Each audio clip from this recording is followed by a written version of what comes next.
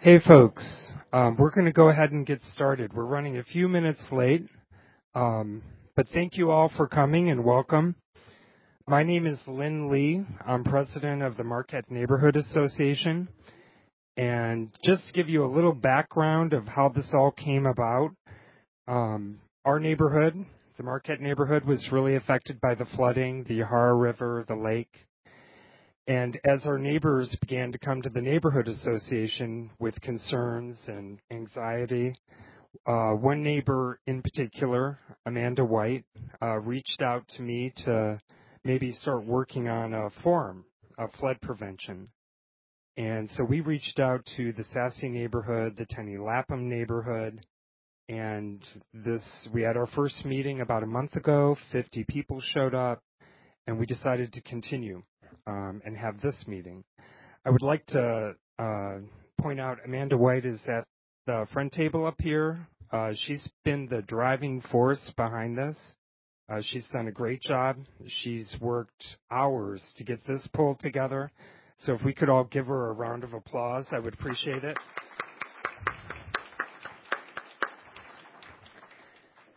So tonight our moderator is Renee Lauber. She's a member of the Marquette Neighborhood Association Board of Directors. We're going to have a few presentations, then questions to the panel. And at this point, I think I'm going to hand it over to Renee Lauber. Thanks for coming.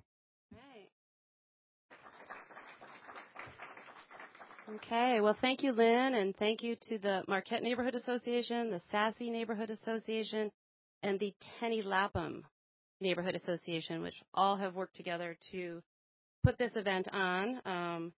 My job is to kind of keep this moving and keep things on time so that we can get out of here at a reasonable hour and get a lot of information. There's a couple things. We had about 30 people submit questions in advance that we already have. If something comes up, these are at the door. You can feel free to fill one of those out and submit that at the back table, and if we have time, we'll take a look at them. And then there's also kind of the next steps, and that's the yellow sheet. So you can fill that out and definitely leave that with us, and we will take a look at those also. So let's just kick things off and get started. Our first speaker is John Reimer. He is the Assistant Director of the Dane County Lakes and Water Resource Department. His technical background has focused on modeling and analysis of watersheds, rivers, and lakes. He is responsible for lake level management. Good thing that you're here, including aquatic plant harvesting and operation of the 3 dams on the Yahara Chain of Lakes. So, John, thank you very much for coming. All right, thank you. So today what I'm going to give is a little bit of a background of kind of our Yahara Lakes. I'm hoping then that gives you some sort of background. It's a little bit general at the beginning to give you guys an idea of our system, and then I'm going to go into a little bit more details of the tools we have, and then finally about the 2018 flooding, which I'm sure that's why most of you are here. So I just want to give a little bit of a background, and I think it's going to feed a little bit into our next speakers as well about what they have as well to contribute. So as you know, here's our lakes. This is Dane County, Lake Mendota, Monona, Wabeesa, Kegonsa, our 4 lakes. We do have Wingra on the side, so we do have the 5 Great Lakes of Dane County here. So what is our system here? It's impacted by, obviously, rainfall. And as that rainfall happens, as you know, our lakes rise. And before they rise, though, some of that water becomes infiltrated into our ground. It goes into our ground. Some water then, and that affects our groundwater levels. You may see basement flooding because of groundwater increases. And the water that doesn't infiltrate goes into the lake as runoff.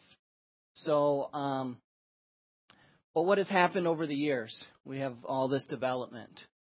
And specifically, I wanted to look back and say, okay, 2017, we did a map of what it looked like for development. I know it's small to see on the side. All that red shows the urban development. We looked back at 1970, what that looked like, and did a comparison between the two. Between 1970 and 2017, you can see the colors here. The blue represents 1970, and the red then is the areas of today. Of course, this doesn't explain. This is just area. It doesn't show that areas have become more highly developed. Before they may have been low developed. Now they're big buildings, a lot more pavement. But overall, this shows the area. Or in other words, from 1970 to 2017, there's about 2 times more area of urban area. So, which means, for people that are unfamiliar, what does that mean in 2017? Today, if we have development with this house, you see this arrow here of runoff, a bigger arrow than what it was in 1970, this arrow smaller. So when we have development, we have more runoff, more impervious surfaces, less area for water to infiltrate into the ground. So what does that mean for our lakes? That means this arrow, the infiltration gets smaller, and our arrow of our runoff gets bigger, and it comes in faster. But also to add to this, as you know, there's been differences in our rainfall patterns. So there's a report done by WICI, Wisconsin Initiative on Climate Change, showing that we're getting more intense storms, more rainfall. Well, what does that mean? This arrow now of our runoff is getting even bigger. So we have more water coming into our system than we have had in the past. And that's what we call, in general, is the hydrology kind of our lakes. There's more intricacies, but in general, that's kind of a framework. And the other component when we look at the lakes is the water movement through the lakes, which we call hydraulics, which determines the flow. How much water is going to move through the system. So you see these arrows of the watershed, a lot of flow coming in, but what about the flow leaving the system? So when we look at the hydraulics, we look at different factors, and some of that is related to the area, the cross-sectional area of the river, what's the slope of it, how much friction there is. So these factors all determine how much flow is going to happen. So I'm just going to give 3 examples to show. So one is sediment accumulation. So in our rivers, we've had abundant amount of sediment accumulation. Went back and looked at Exchange Street, all these bridges along here, and the 1981 bridge plans. And if I look at that to 2005, the last survey we had, the bottom changes of the riverbed has raised 2 feet. So we've lost 2 feet of area we used to have from 1981 at this location. So what does that mean? We have less area of river flow, means we have less flow. So less area, less flow. So another component is what we call constriction points. So, and these are bridges along the stream and or along the river. So here's Babcock Dam. Here, water flows through these bays here. And what do you see with this river geometry here? Here's Highway 51 right behind it. So you see the flow would flow through these bays here. And one thing you may see is the abutment of this Highway 51 bridge is blocking this bay. It's very common along the Hoyahara River. We have our dams. They're wider than what these constriction points are. So a lot of times these dams are wide open, but it's not the dam that's limiting the flow. It's what we talked about before, the sediment accumulation, or in this case, the constriction points. So what does that mean? Less flow overall. So then these arrows here are just getting smaller and smaller. Another component that we realize is a big factor in the amount of flow we can deliver is aquatic plants. And when we have aquatic plants in the river, they have more friction, more resistance to flow. So if we harvest them, use our aquatic plant harvesters, we can increase the flow. There's times when we can't. The water depths are too shallow. We can't get our equipment in there. But in general, the aquatic plants reduce the amount of flow we can have in our system. So what you see here is the amount of water coming in, big arrow, the amount of water leaving our system, smaller arrows. So we can't overcome the amount of water coming in with the water going out. To evaluate this, we have observation stations. We have models that look at this, hydrology models, lake and river models. we integrate these models together. I'm just going to go very briefly through this. We call this Infos, which is, there's a website here. I'll let you guys explore this on your own, which brings together observations, models. And overall, this is what we call Infos, bringing everything all together so we can use it to make our decisions. And some of that decisions and new developments we're working on, which we're all here for today, is flood risk and forecasting. So I'm not going to talk too much on this, but we utilize the models. Here, for example, is we take rainfall from one spot, move it to another, and look at our risk of flooding. So this is called storm transposition. In fact, Ken Potter was going to talk. He's the pioneer of this.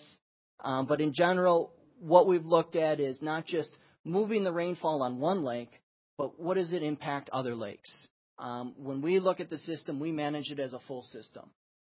So in general, what we find is, Mendota here is more at risk for big events. Monona-Wabeesa is at risk of all the small 1-2 inch rainfalls because they just can't get it out. It's the small rainfall events that really impact Monona, mainly because of its urbanized area. But in general, we're using these tools. How can we forecast it? Provide you guys, the public, the information of what we expect for flood levels to be. This is in development and working on this to help bring this information to you guys so you guys are aware of what we expect to happen. So this is a quick summary, then I'm going to get into the 2018. Basically, we have these models to look at the flood risk, but why do we want to do this? How can we mitigate our vulnerabilities or these homes that are flooded or these places that are susceptible to flooding? Flood forecast, why do we want to do that? To improve our preparedness. So these are kind of the goals of why we utilize these tools and want to bring this to you guys to benefit from it. So lake level management, we have 3 dams, Tenney Dam, Babcock, La Follette, that we regulate those dams. 2013, we rehabilitated Babcock, La Follette. These are now not using human power to remove stop logs. They're automated with stop log gates, so we can change these more near real time. If something happens on a Friday, we're not waiting until Monday to make a change. We can make this change near real time. In 2017, we did the same thing with Tenney. So this one was all upgraded in 2017, and we have a system then that we can change the lake levels remotely and more timely. So, and there's regulations with dams, emergency action plans that we have to keep up to date. So here's a graph. I know there's a lot of lines on here, but this is a graph of lake levels, the top one. And I'm not going to show too much details, but in general, what I want to show you is, you see these, it may be hard, there's dashed lines here, which represents the summer max, summer min. But in general, this is Lake Mendota. So these colors represent each lake, orange, purple, green, pink for each lake. So this is water level. So what you see here for Lake Mendota is what? It goes up, down, up, down, up, down. And this is in the wintertime. The flow here, or this is the water level, and this here represents the flow. So for us, when we manage the lakes, of course, we all look at lake levels. But for us, the solution of lake levels is driven by how much flow we can move through the system and how much flow is coming in. So for me, the flow is an intuitive thing. And what I did here is I translated this to maybe something a little bit more understandable. So flow is represented as cubic feet or a volume per second. So you can imagine we have all this volume of water. And what I did is I translated this per year, volume of water per year, and then looked at the lake area and said, well, how much would the lake level rise per year if we completely closed the dam? To give you guys an idea about how much flow is moving through our lakes. So let me get to that one. So what that is this here represents that. So, for example, 2008, I just highlighted this one here. And Lake Mendota is this orange one. So Lake Mendota in 2008 moved 19 feet of water through its lake. Meanwhile, you see it moving 2 to 3 feet. So flow is a critical piece of the puzzle about how much we can get through the system to minimize water level fluctuation. So here we had 19 feet. I highlighted this 2011 one. You see 2011, we're staying all within the regulatory orders. And Mendota, for example, moved 12 feet of water through its lake. So a lot less water coming in. 12 feet of water of that lake came in, and we moved it through. On the other hand, we had 19 feet in 2008. This year, we're going to exceed this 19 feet pretty easily. We'll be probably near 25 feet on Lake Mendota. So flows are a critical piece of when we talk about lake levels. It's flows drive the solution. So 2018, I'm going to show this one here. This is what 2018 looked like in May. We were 2 inches above the summer minimum starting off. Just to give you a little bit of background, before that, Babcock and La Follette were wide open since April. So completely open, actually throughout this whole time period, all the way since April. Prior to that, they were wide open since August of 2016.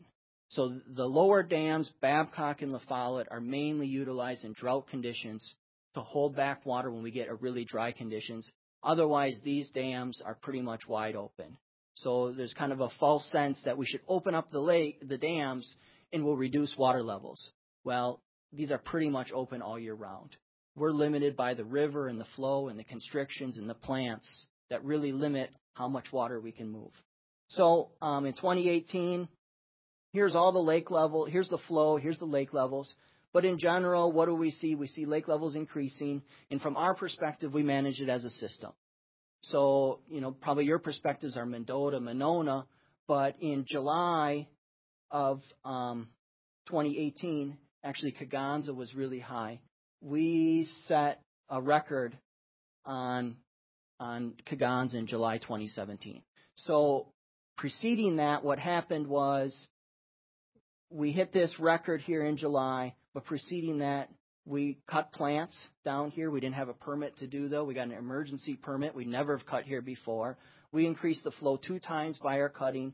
Then we came in, and prior to the peak, there's this railroad trestle filled with rock. Here's a picture of it. We removed 31 dump truck loads of rock prior to this event, and we got the flow up the most we've ever seen before by doing this. So, but yet, nonetheless, we still hit a record high in July on Lake Kaganza, 7 inches above the 100-year. Meanwhile, what was that doing for the rest of the lakes? We're holding back water, helping Kaganza out not to suffer any more flooding. But then come September, all these lakes are high. In fact, what you can see, all these lakes, we're managing them all together, trying everyone to feel the same feeling on these lakes. Kaganza is really low because we moved a lot of water there. But meanwhile, the rest of the lakes are really low. And what do we do here? We initiated our emergency action plans. We started working 14-hour shifts to cut weeds. We removed 92 dump truck loads in 5 days. We were given everything we could to get the flow out of the system. Then when this happened, we kept getting more rain. So then we were deciding how much flow can we get from Mendota to Monona. We got flash flooding in the isthmus. So we started turning our dial back and forth. When is it raining? Okay, let's slow down the flow so we minimize flash flooding. Okay, it's not raining, turn it back on.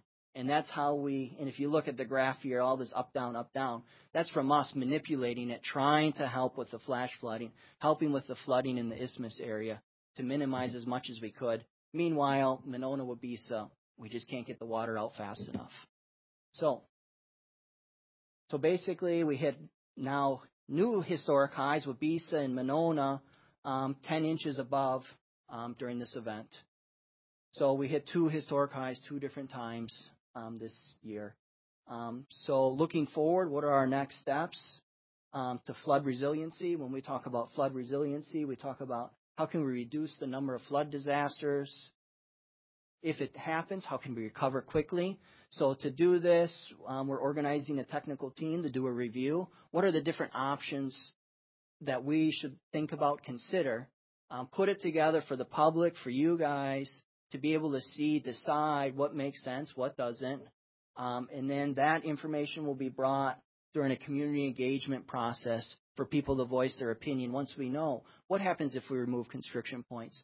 What happens if we lower the lake level? What does that mean for Lake Monona, Lake Wabeesa? What does it mean for the overall system? So we want to put this together so everyone is informed, educated on what different alternatives mean for our system. So those are our next steps. I think that was it. Thank you.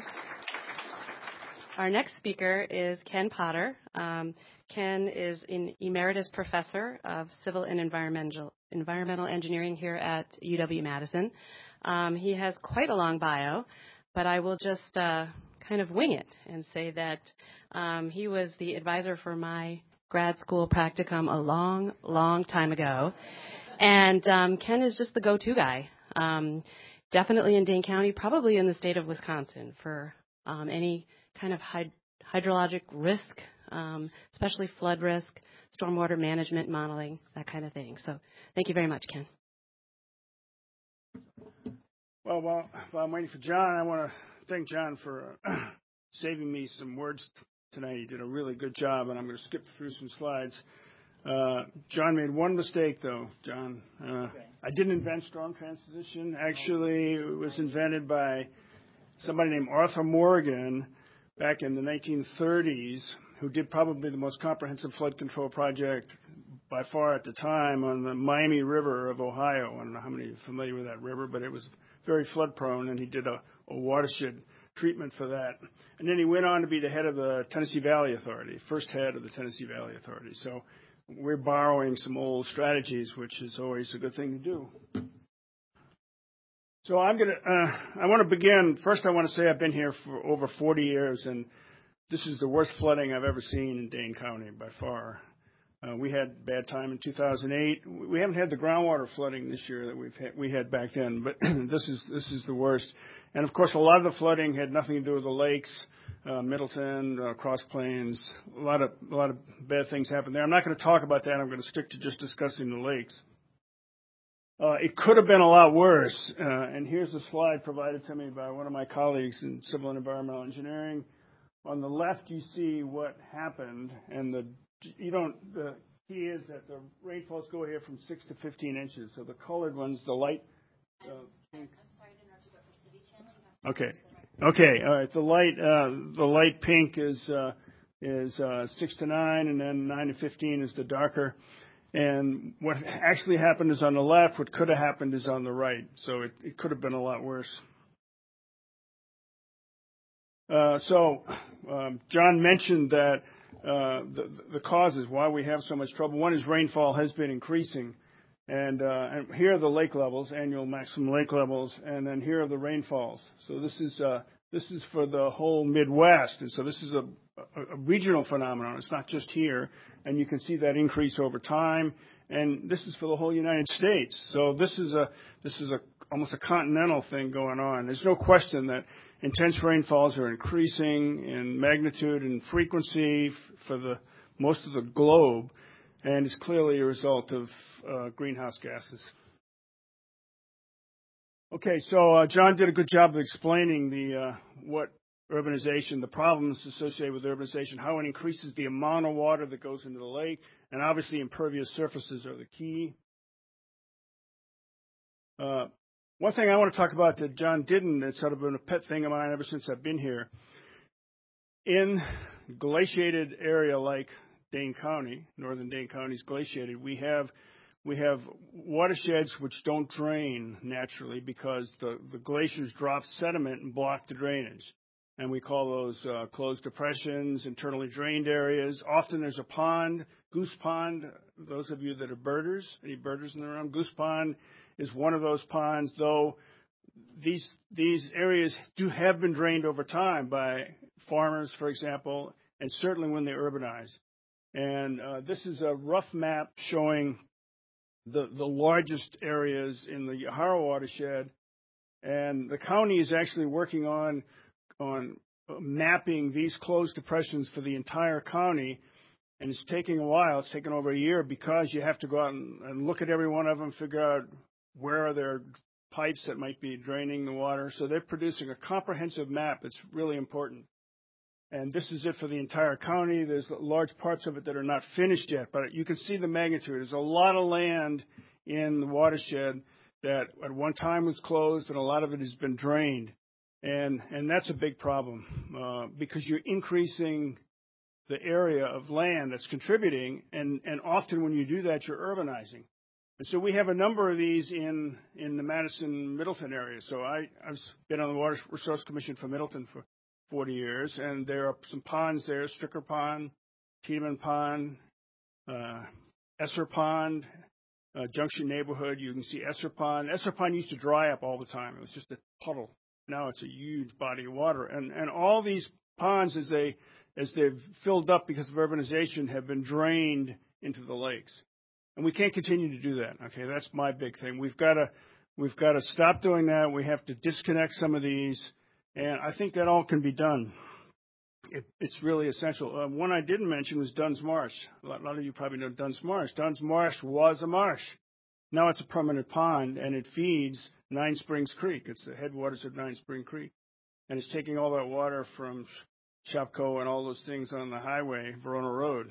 So that's a real issue, and we can fix that. We can disconnect a lot of them, but we can't. One thing we can't do is to develop and close and open these large internally drained areas, because then the problem is just going to get much more difficult.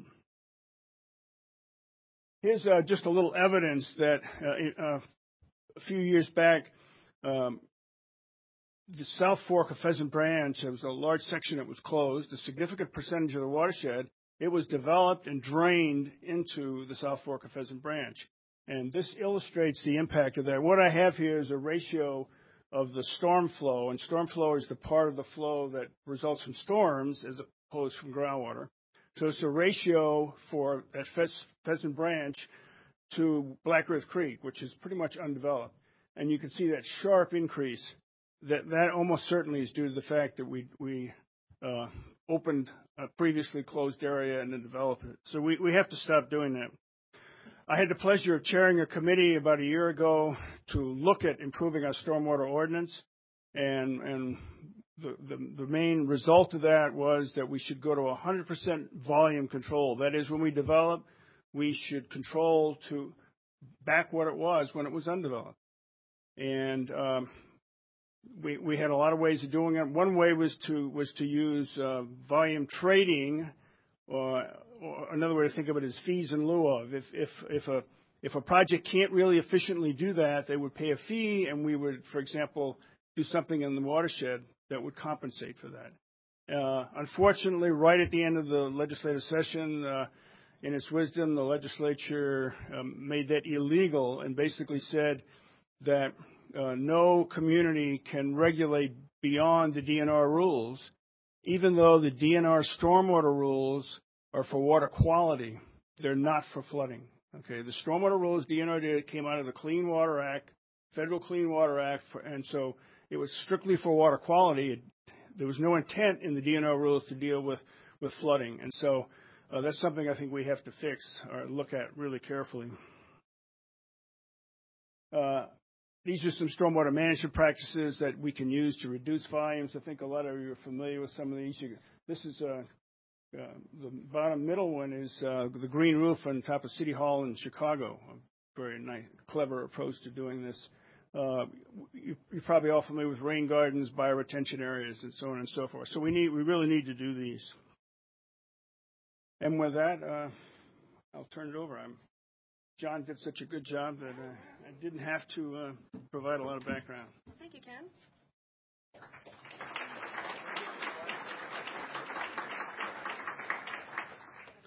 Thank you, Ken. Just moving things along. This is great. We're going to have a lot of time for questions. Our next speaker is JoJo O'Brien. JoJo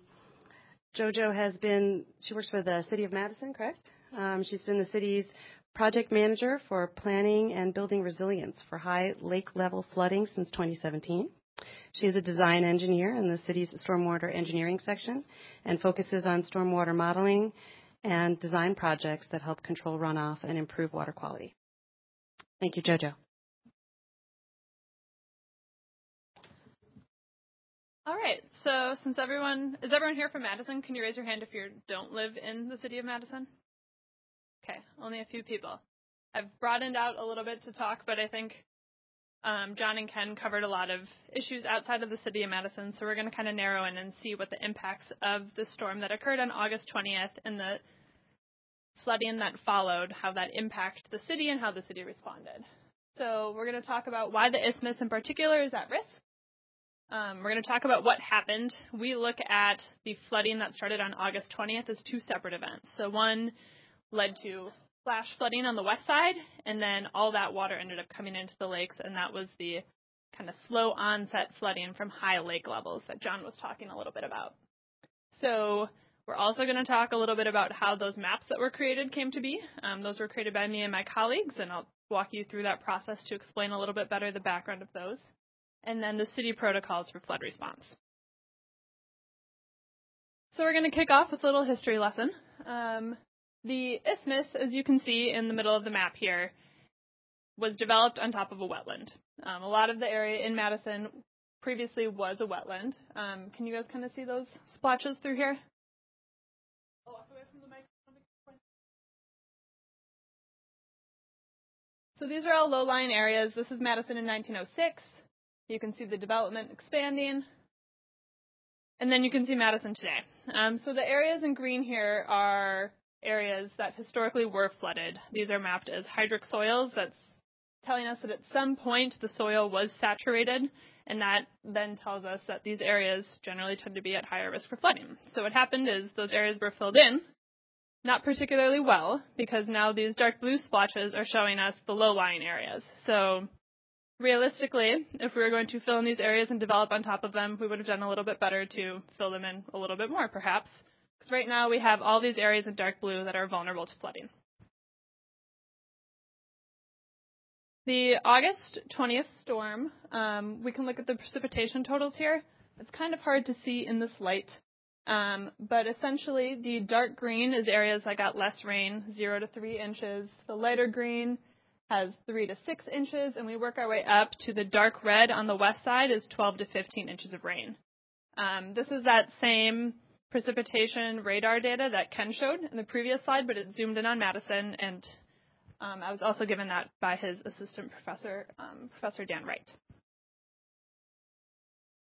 So this is zoomed in a little bit more, so you can just see those large red areas that got 12 to 15 inches. This is generally in the Pheasant Branch watershed. And any area within the purple line here, all of that is going to flow into Lake Mendota. Just for a reference, 12 to 15 inches of rain is a ton of rain.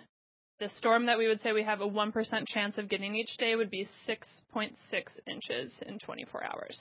So there were small localized areas where we had a lot of rain in this storm. So the city responded quickly to the flash flooding. We had crews working overnight to respond to different issues throughout the city. A very large one was this damage at Deming Way.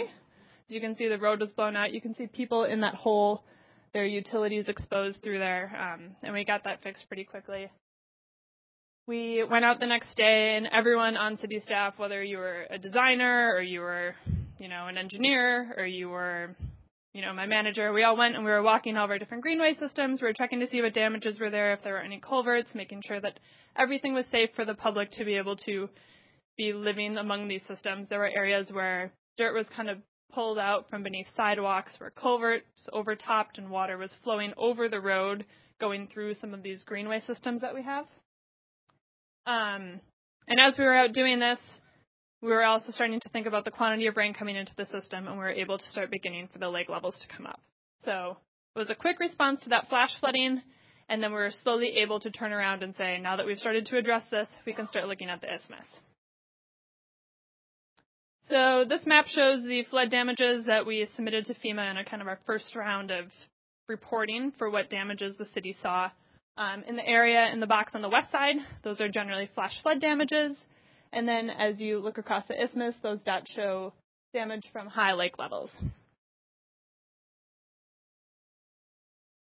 This area shows the watersheds that John was talking about previously. The areas striped on the north of this map are areas that drain into Lake Mendota. And then areas in the south are those areas that drain into Lake Monona and Wabisa. And now I'm going to do a little animation of those floodwaters coming up. So Monona essentially, as John explained, will act as a bathtub, and it will fill up as the water starts coming in. So any low-lying area, it's just going to expand and start filling into that. So if you were a bird hovering over the city of Madison from August 20th through, now, you could see some of this happening. We're going to get a little bit more extreme in how high the water is going to come up here just to show you where the low-lying areas are. But as you click through, you can see kind of near Lake Wabisa and Lake Wingra, those low-lying marsh areas start to fill up. You can start seeing some blue in the middle of the isthmus here as the water's coming up. This is about where we got. And then this would be kind of the risk of flash flooding. Had the lakes come up even more, this would be the next level of those low-lying areas. So I think the areas in the black box are pretty intuitive that would flood if the lakes kept coming up. And across the isthmus in the red box is a little bit less intuitive. So the isthmus in the middle, kind of along the East Wash corridor, is low-lying. If you walk north towards Lake Mendota, you're going to walk up a hill, and if you walk south to Lake Monona, you're going to walk up a hill. So any water that falls in that area all kind of rushes into the East Wash corridor, and that is the area on the map in the red box.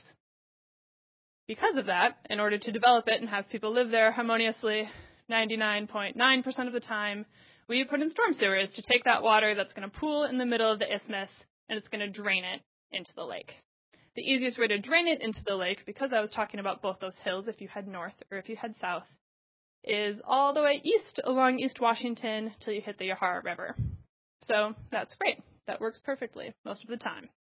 However, if the Yahara River starts coming up and up, you end up with some of that water traveling back through those storm sewers into the street. So if you were trying to drive on East Johnson, if you were trying to drive on East Wash some days, if you were at Mifflin and Livingston, you would have seen this lake water coming back up through the sewers and into the street, which the city dealt with. We closed streets. We removed parking from Willie Street. We tried to make sure that everything functioned as close to normal as possible. But there was this looming threat of what would happen if it was going to rain. Now, our great well-designed storm system that was going to pull water from the East Wash corridor to the Yahara River is now full of water. So it's no longer that great open water slide to move water through. So if it starts raining, the rain's going to pool there as it comes in from all those areas that drain to the middle of the isthmus. And it's going to take a little while to push through. The Yahara River is going to have a little bit more rain on top of it as well, and eventually that will equalize. But this is that flash flooding risk that the city was super concerned about. So that was something that we were telling people, make sure that you're sandbagging if you're in these areas. Everyone is at risk, but it was hard to see the risk on a day when it was sunny, when, the next day it might rain. So we were trying to be prepared, make sure everyone knew that this was a risk that we were looking at. And then the other factor to all of this is groundwater. So generally, groundwater will come to meet whatever body of water right at the edge of the shore and then kind of taper off. But as lakes and rivers come up, that pulls up the groundwater as well. Across the isthmus, when the isthmus was developed, it was generally filled with junk and sand, and groundwater can very quickly move through that. So people throughout the isthmus, I'm sure, have experienced that high groundwater impacting their basements. A lot of people who live on the isthmus, myself included, probably don't have the most watertight of basements because they're old and it's hard to patch them and have them work great. So this is some of what you're seeing. That water slowly comes up and it's connecting to the other side on Lake Mendota, which is also higher. So it's being pulled up on both sides and you have that high water across the isthmus. In the middle of the isthmus, it's a little bit slower to respond and will also be slower to recede. As you get closer to the lakes, it's a little bit quicker to respond, so people that live closer to any of the shorelines are probably experiencing this quicker than the others that live in the middle of the isthmus. But this is something that people are experiencing as well.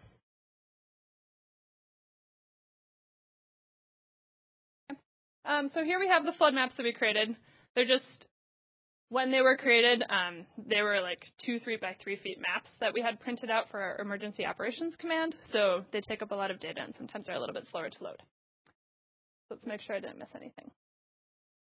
All right. So here we have the isthmus, and I'm going to start to explain a little bit about how we came to create the maps that you guys all saw posted on the City of Madison's website about flooding.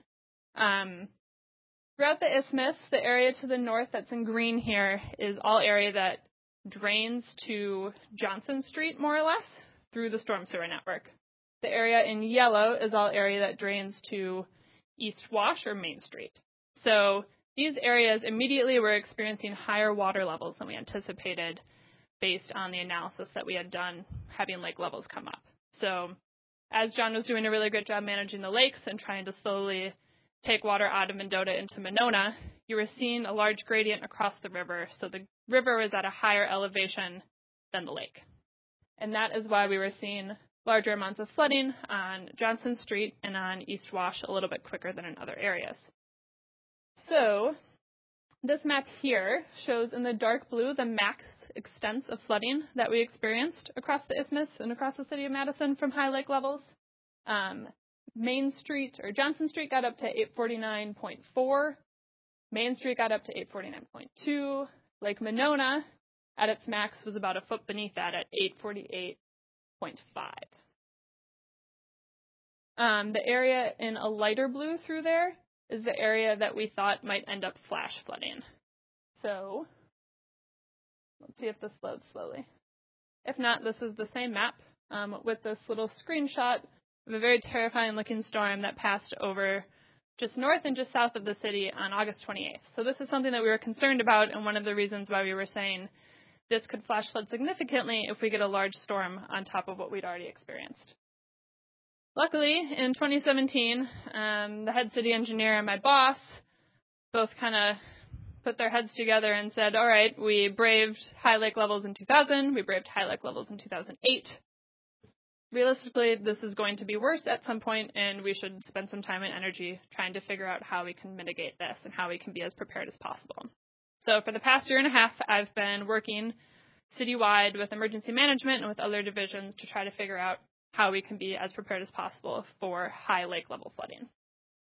In November of last year, we did a tabletop exercise, which is something that our emergency management division does, and we get all the city agencies together and we brainstorm different issues that maybe some agencies wouldn't think of right away that others may have more experience with. So community development, for example, had a bunch of high-risk populations across the isthmus that we were trying to figure out, how we would make sure that they were safe and how we would have extra resources to move people that maybe couldn't quickly move.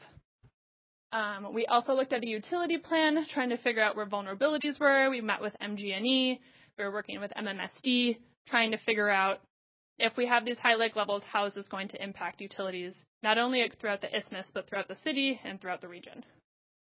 The city installed generators above the max flood stage at a lot of our pump stations to make sure that our sanitary sewer kept working if lake levels would come up. We tried to look at the impact of a lot of infiltration that we would experience as groundwater came up and how that might impact people. The fire department had an Aspire intern who had his master's in meteorology and was getting his PhD in emergency management. It's like a superhero intern. Who worked on taking all of our engineering information and trying to translate it into general public speak.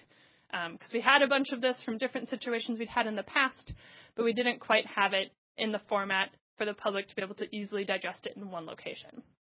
And then we also did a critical elevation survey. So we had surveyors go out and all the different critical facilities throughout the city, we had surveyed to see if the water level came up to X point, would a certain thing be submerged and be problematic. So we were able to say, all right, the water's coming up. We think it might get up to here. We need to make sure that, well 14 on the isthmus is sandbagged to make sure that their control panel isn't going to be submerged, and different pieces like that. And then we also began a debris management plan. So now we're going to talk a little bit about what the city was able to do, and then we'll talk about the specific response to the event. So when something like this happens, the city focuses immediately on protecting critical infrastructure, making sure that the public is aware of what's going on, trying to help the public as much as possible, coordinating volunteer efforts, and keeping people and property safe. As John explained very well, we can't control the amount of water coming into the lakes. We can't control the amount of water moving through the system very well at a moment's notice. And as John also explained, the county was doing the best that they could to slowly raise water levels on Monona so that people could begin to prepare for water coming up. They weren't just going to open up the dams and have all the water rush through and say, all right, good luck with this. The water was slowly coming up, which allowed people to begin sandbagging, to get volunteers where they were needed. We had the National Guard come in. And with that, we'll talk a little bit about specifically what the city did. As I said, there was a lot of sandbagging. We worked on critical infrastructure. We worked on people's homes. We had engineering staff on the ground going home to home around the Isthmus area, making sure that people were sandbagging, not only to a level that we thought was appropriate, but in a way that would actually hold and last. We had to armor the John Nolan shore here. So as you can see, because the lakes were so high and there was wave action, it started eating away at the shoreline, which put the bike path and the road at risk. And that was right in the middle of the Ironman. So we went out and we added rock to armor the shoreline. We made sure that our manholes were sealed with rubber and sandbags on top. Most of them had already previously been waterproofed, but making sure that we were double checking and didn't want the sanitary system to be negatively impacted. We're able to use that critical elevation survey that we had done to prioritize what work we were doing. As I explained earlier, we closed roads and removed parking from other roads to make sure that people could move throughout the isthmus as needed. There are a bunch of people that work in the isthmus area that needed to be able to get in. Part of that involved keeping the bike path open by the Monona Terrace, putting in some sandbags there and pumping out that water to make sure that we could have people come and go as was necessary. There was a lot of public outreach. We had the National Guard helping us. We had volunteer coordination. And then looking into the future after this event and trying to kind of come down and figure out what we might need in the future to make this an even easier event to deal with. We're trying to assess the feasibility of building infrastructure to reroute our storm sewers during high lake levels. So, like I was saying, all that water drains from East Washington to the Yahara River, but the Yahara River was higher than Lake Monona. So trying to figure out if there's a way that we can install some infrastructure to turn a valve, block that off, and have it drain to Lake Monona directly for a period of time. Those are some things that we're going to look at. We are currently in the midst of having Johnson Street plans done to reconstruct that area of Johnson Street by Tenney Park. So we're trying to figure out how we can raise that up an additional 8 or 9 inches so that in the same event it wouldn't flood. And we're looking at getting a public information officer to specifically be in charge with doing that outreach. City engineering did a great job coordinating messaging, and we worked a lot with IT, which did a really great job of helping us get that word out. Fire department and parks all have PIOs, as do other divisions within the city. So it became a little bit more evident as we had an engineer on staff 24/7 doing a PIO position that was something that might be necessary. A little bit more about sandbags. We provided 225,000 sandbags over the course of the past month. City staff worked 13 days, 24/7 on call to put in those protective measures. We had the National Guard deployed. The estimated cost of these protective measures are about $900,000. And a removal plan is developed, and we are waiting to deploy it and let people know when it's safe to remove those sandbags and what that process will be as soon as we feel as though the risk has abated significantly. Here are some nice pictures of sandbags. And that's all I got.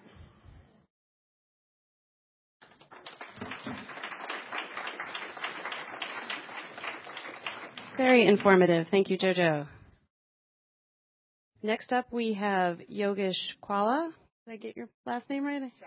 Chavla. Sorry. I always call you by your first name. So, he is serving his first term on the Dane County Board and is the supervisor for District 6, which includes my neighborhood. So welcome. He's going to tell us some follow-up information, Yogesh. Come on up. This is the resolution up on the projector over there. It should just be a PDF.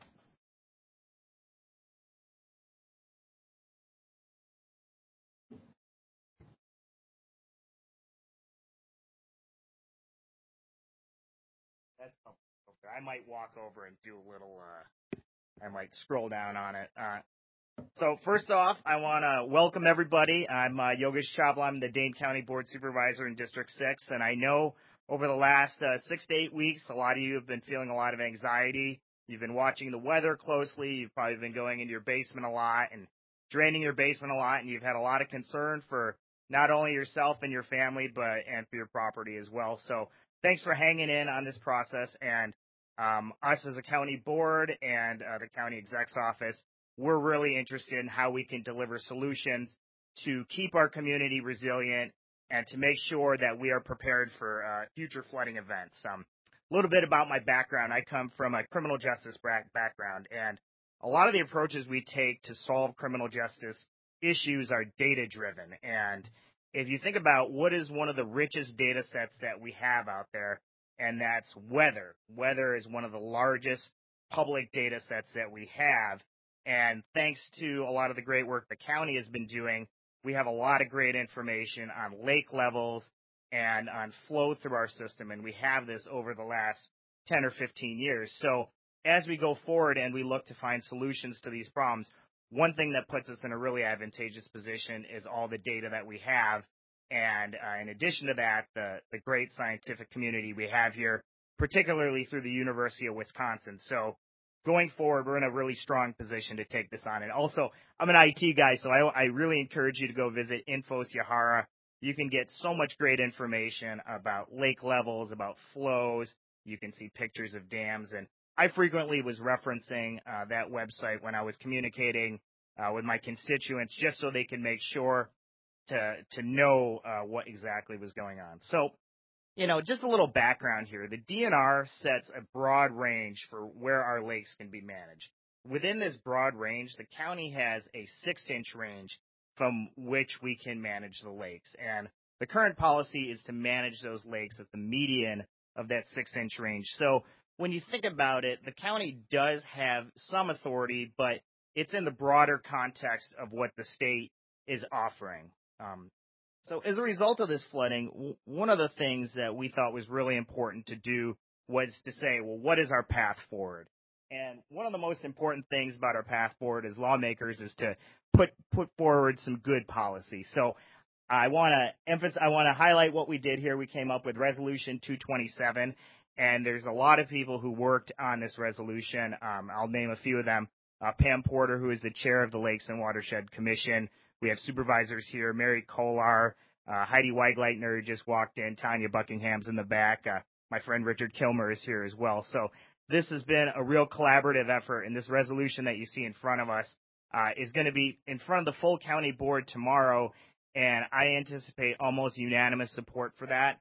And the reason I think we're going to get that is because there was such a consensus that went into it. It just passed unanimously through the Lakes and Watershed Commission and through the Environment, Ag, and Natural Resources Committee, and that's a committee that I sit on. I'm one of 5 people on there, and I was happy to see that unanimously passed. So let's get into the details. What does this resolution actually do? So I'm going to scroll down just a little. It's going to be my scroller. Thank you. So yeah, if we scroll down a little bit, we can go to the whereas clauses. So the first 2 that I want to emphasize here are we're putting together a technical work group, and the technical work group is going to have some of our best scientists on it. And what that technical work group is going to do is they're going to come up with a series of recommendations. And we wanted this process to be expedited. We didn't want it to take an inordinate amount of time. So we are going to get recommendations from this technical work group by February 1st. So just let's put that in context. So we'll have recommendations before we have a Super Bowl champion. So before the football season is over. As a result of those recommendations we have, those recommendations are going to be brought to ENR and Lakes and Watershed Commission. And we are going to come up with some specific policies to act on those recommendations. And as part of that, it could be petitioning the DNR to have different lake levels. Now, if you think about it, these lake levels were set in 1979. I was 3 years old in 1979. I was living in Detroit, Michigan. It was a long time ago. I'm old and gray now, and we know how much our climate has changed, and we know how much Dane County has changed. If you drove through Dane County in 1979, it would look a lot different than it did now. even if you think about the amount of development that we've had within the last year. So if we could just scroll down to the last whereas clause, and this is something that I felt just a little bit more, I think it's a 2-pager.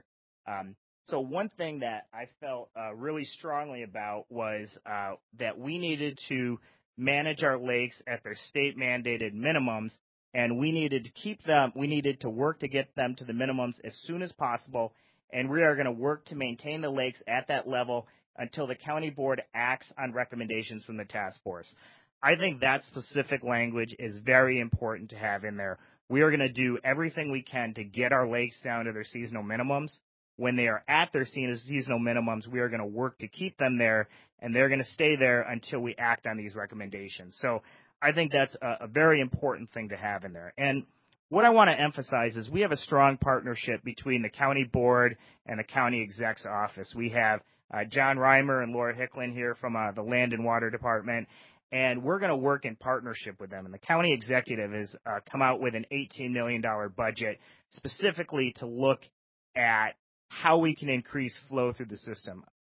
Having policies isn't good enough. We need to have a way to implement those policies. And as John was emphasizing earlier today, flow through the system is very important to do that. So some components we have here, one is land acquisition. The more land we can keep undeveloped, the more we can get the water to go directly into the ground and not into our watershed. So that's a very important part. We also have to look at removing debris and these constrictions throughout the system so we can increase the flow going through. We're going to have some money in there for additional weed harvesters, and there's also a real public safety component to this that we have to carefully consider as well. So we're going to be looking at upgrades to our 911 system, so when we have an event like this or any other kind of emergency, we had an active shooter emergency recently in Middleton, we want to make sure 911, our primary way to contact our first responders, that system does not get overwhelmed. So there will be upgrades to the 911 system. There will also be some money in there to get some aquatic hovercraft or watercraft. So if there needs to be a rescue that's done in a flood-prone area, we'll have the equipment to do that. So the last thing I really want to emphasize here is the importance of the community. You guys have all come out on what is tonight, a Wednesday night. You could be at home watching baseball. You could watch the Yankees lose the Oakland A's, and but you're here, which I think is very important.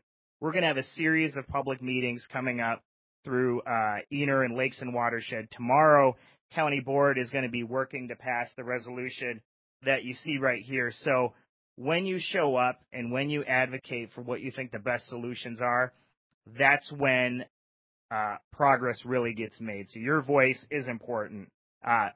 Lastly, I want to give a special thanks to the City of Madison and to my mentor and friend Marsha Rummel here. Over the last 6 weeks, we've had a lot of requests of the City of Madison. We were one of the first places to ask them to provide some sandbags for Yahara Riverview apartments along the Yahara River. The city the next day had those ready to go with materials and with people to help fill them. So I thought that was really important. There's other things. My daughter, who's in the back doing her homework, goes to school at Marquette.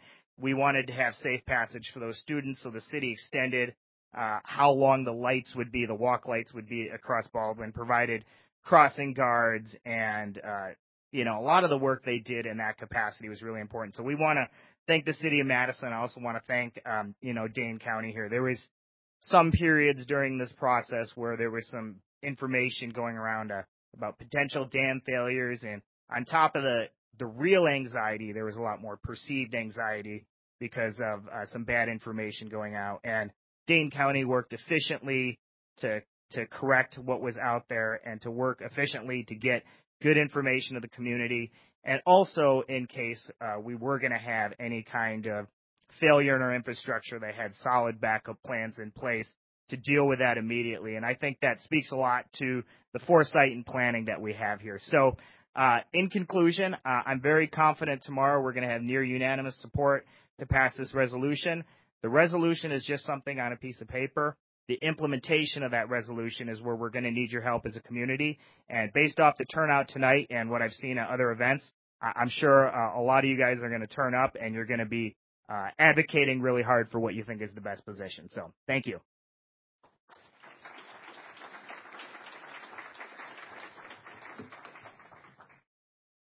Okay. Well, thank you, Yogesh. What time is that meeting tomorrow? It is 7 o'clock. 7 o'clock. Okay. At the City County Building. Second floor, right? Yes. All right. Well, thank you very much. Well, our panel has done such an excellent job. I've been crossing off some of the questions that you've already answered from our group, but your microphones should be working. So I will start with some of the questions. If there are other questions, you guys have your forms, the white form. You're welcome to give them to Amanda or to Lynn, who's walking around. And then also don't forget the yellow forms that talk a little bit about suggestions for next steps. So our first question is for JoJo. We've had a lot of questions about sandbags. And as you said, the sandbags that you so nicely photographed for us. The city website recommends keeping sandbags in place on the isthmus, and you talked about that. What is the benchmark that you're going to use before recommending removal? And where do we return the bags if we don't want to wait for city pickup? Can everyone hear me okay? Can everyone hear me better now? Perfect. So the first suggestion from the city is to wait to keep your sandbags in place. We do not feel as though we are out of the woods.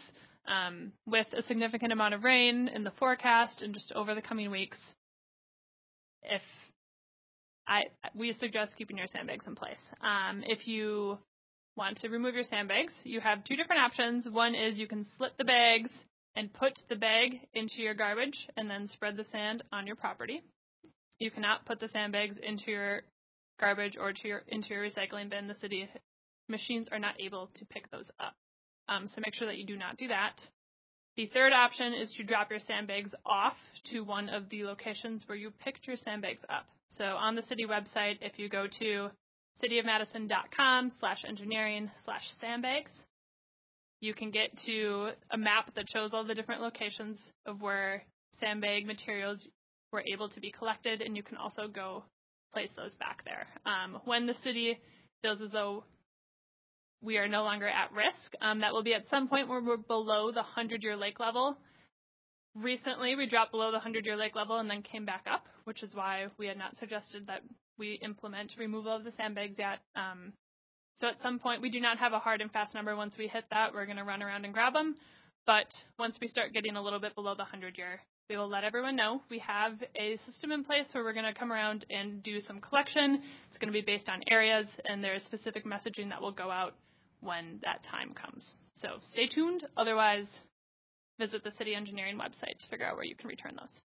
Okay, thank you. I think the next question would be for Ken. For those of us who live where the water table is so high, is putting in rain gardens or making our driveways permeable worth doing? Won't this make our basements more wet?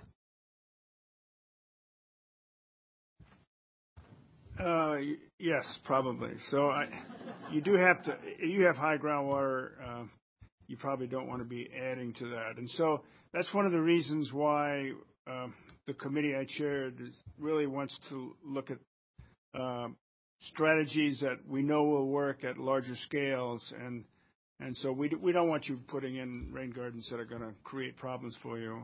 Instead, and for future development, we're hoping that if it's not a good place to put rain gardens in, there'll be some fees. They'll be used to do things where they'll work.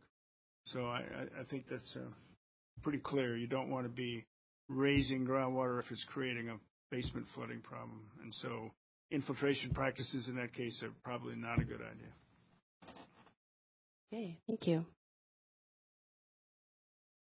John, so I believe there's one lake on the system that is not, or one dam in the system that is not county controlled. Can you talk about that at all? So the Yahara Lake starts at Mendota, which is Tenney Dam. Dane County operates and owns that one. Then we go to Monona, Wabeesa. There's no dam in between Monona, Wabeesa. At Wabeesa is Babcock Dam. That's owned and operated by Dane County. Then we go to Lake Kaganza, which the outlet of Lake Higanza is La Follette Dam. That's owned and operated by Dane County.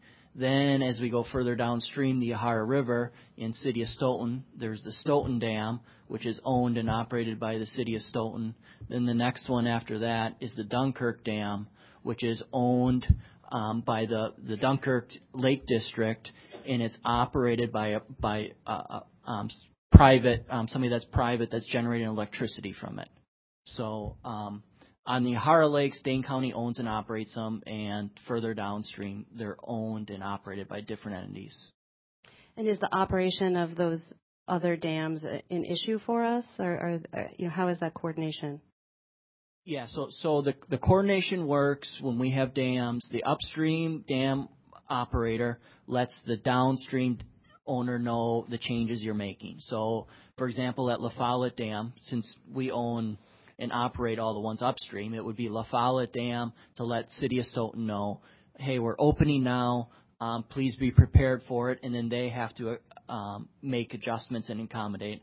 Likewise, Stoughton Dam then lets Dunkirk Dam. It doesn't work from the downstream up and say, hey, you can't give me more water. It starts from the upstream and works its way down. Okay, thank you. Yogesh, there were several questions about the county executive's budget that was recently released with the $18 million. You did talk about that. You talked about wheat harvesters and the 911 system. Is there anything else that you'd like to add so we really get a complete picture of what's in that budget and what that can do for the situation? Yeah, and, like we were talking about before, getting water out of the system is what we have to prioritize, and there's no one way to do that. We have to take a multitude of different approaches to do that.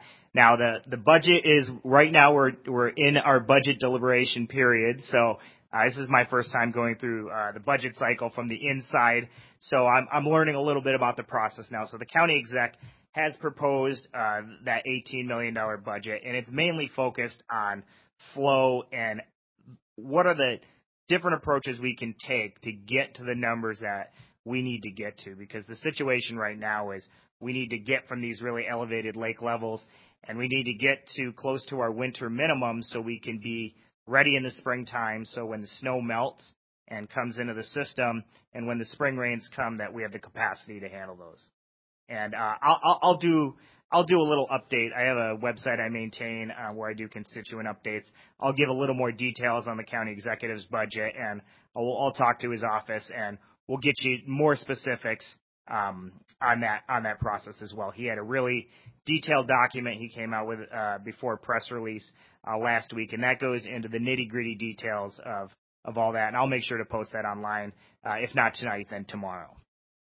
Thank you.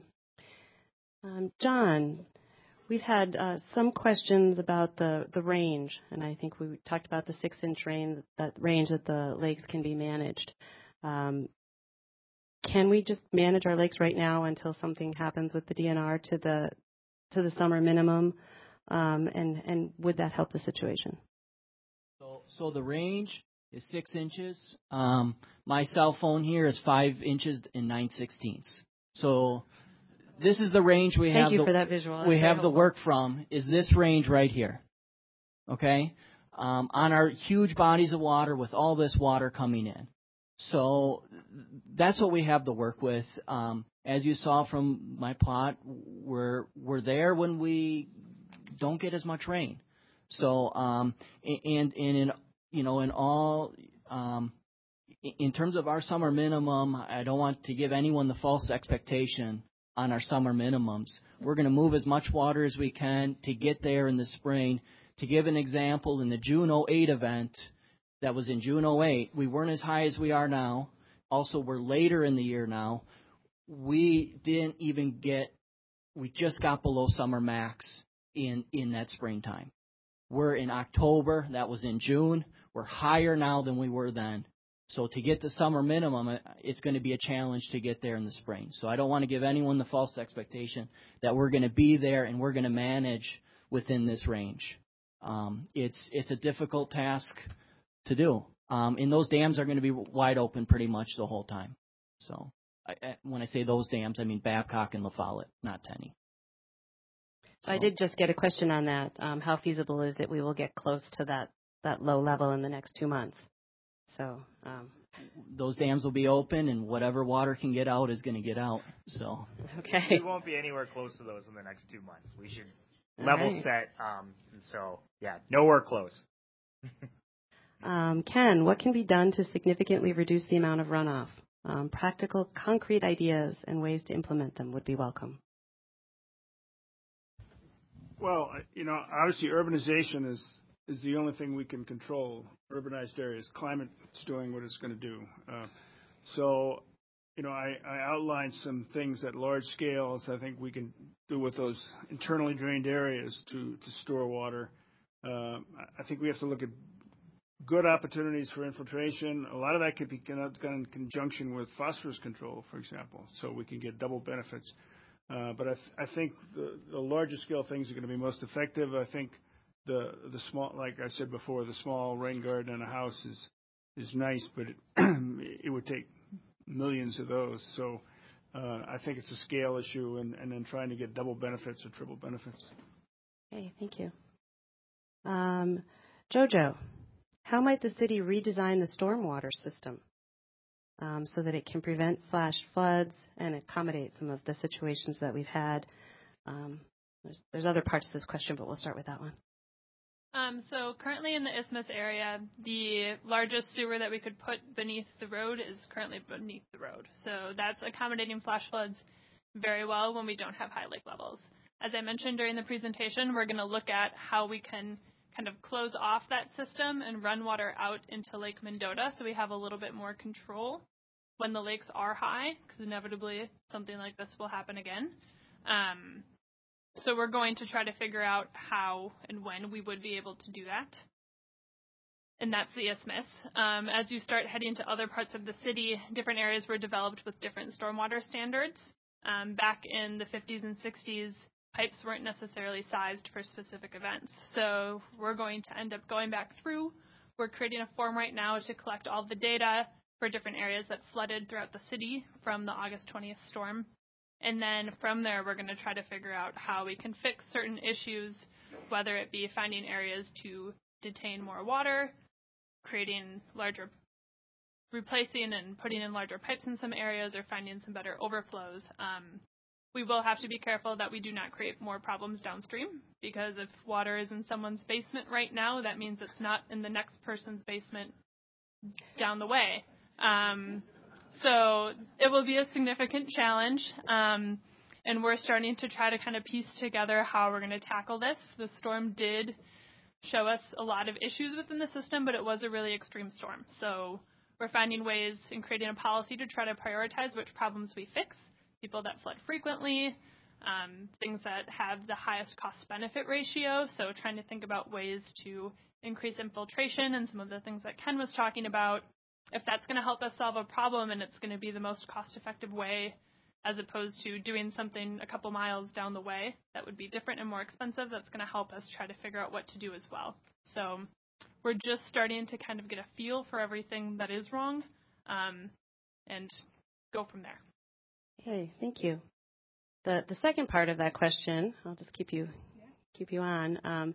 What changes could be made to curb and gutter to accommodate and increase runoff?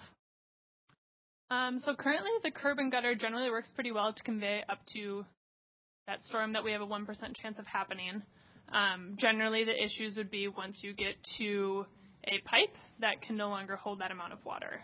There are some areas where if we look at developing to a 0.2% storm or a 500-year storm, we might look at needing to raise the curb a little bit more to convey that amount of water.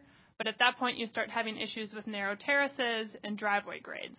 So to bring, from the top of the curb and the sidewalk down to the road and having a larger curb, you start to hit some limitations there, especially in areas that have a shorter terrace.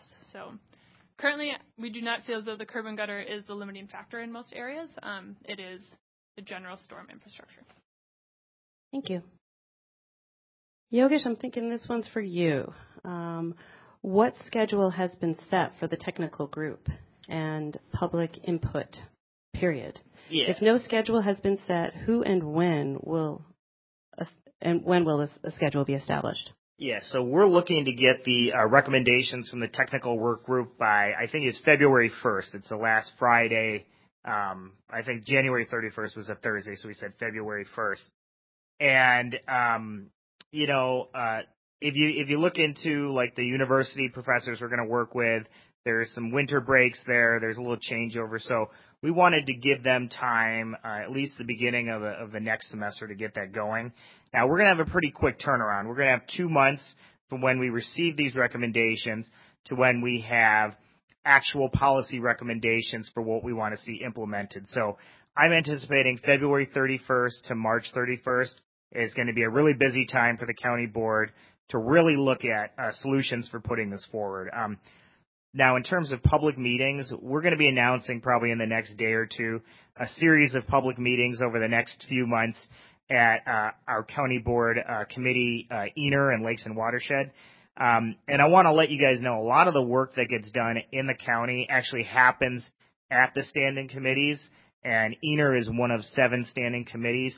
And the work that the standing committees do, the county board as a whole will weigh that very heavily. So as we go forward and we're working through this committee process, that's going to be a real place where we're going to need the input from the community, and that's where we're really going to be working hard on these policy recommendations. And there's one thing that's happening in parallel to this. There's a task force that was formed called the Healthy Farms, Healthy Lakes Task Force, and their charge was to look at phosphorus that has been really getting into our lakes.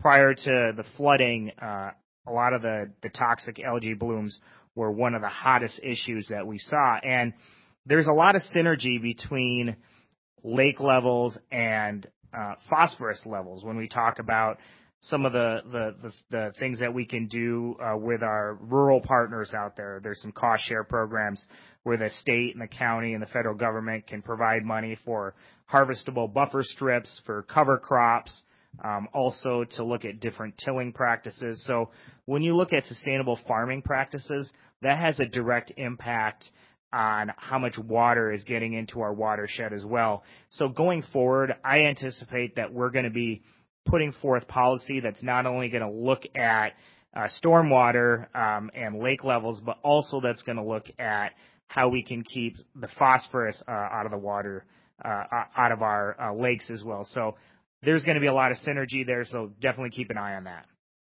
Okay, thank you. Jojo. Most of these questions seem to have your name on them.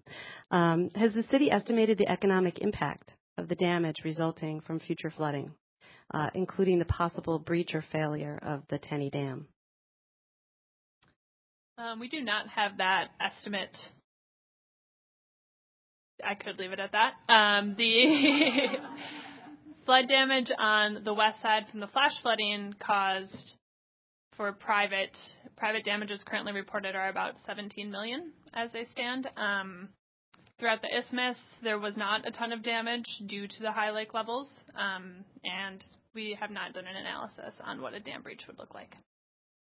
So, and just you know, the county did recently, within the last few years, invest a lot of money into the Tenney Dam, and we have full confidence in that dam. It's structurally sound, and water might go over it, but we're not worried about the failure of it. So just so you know, I mean, we might get a situation where there's so much water in Lake Mendota where the dam, it'll go over the dam, but structurally we don't have any concerns about any amount of water causing any infrastructure challenges there.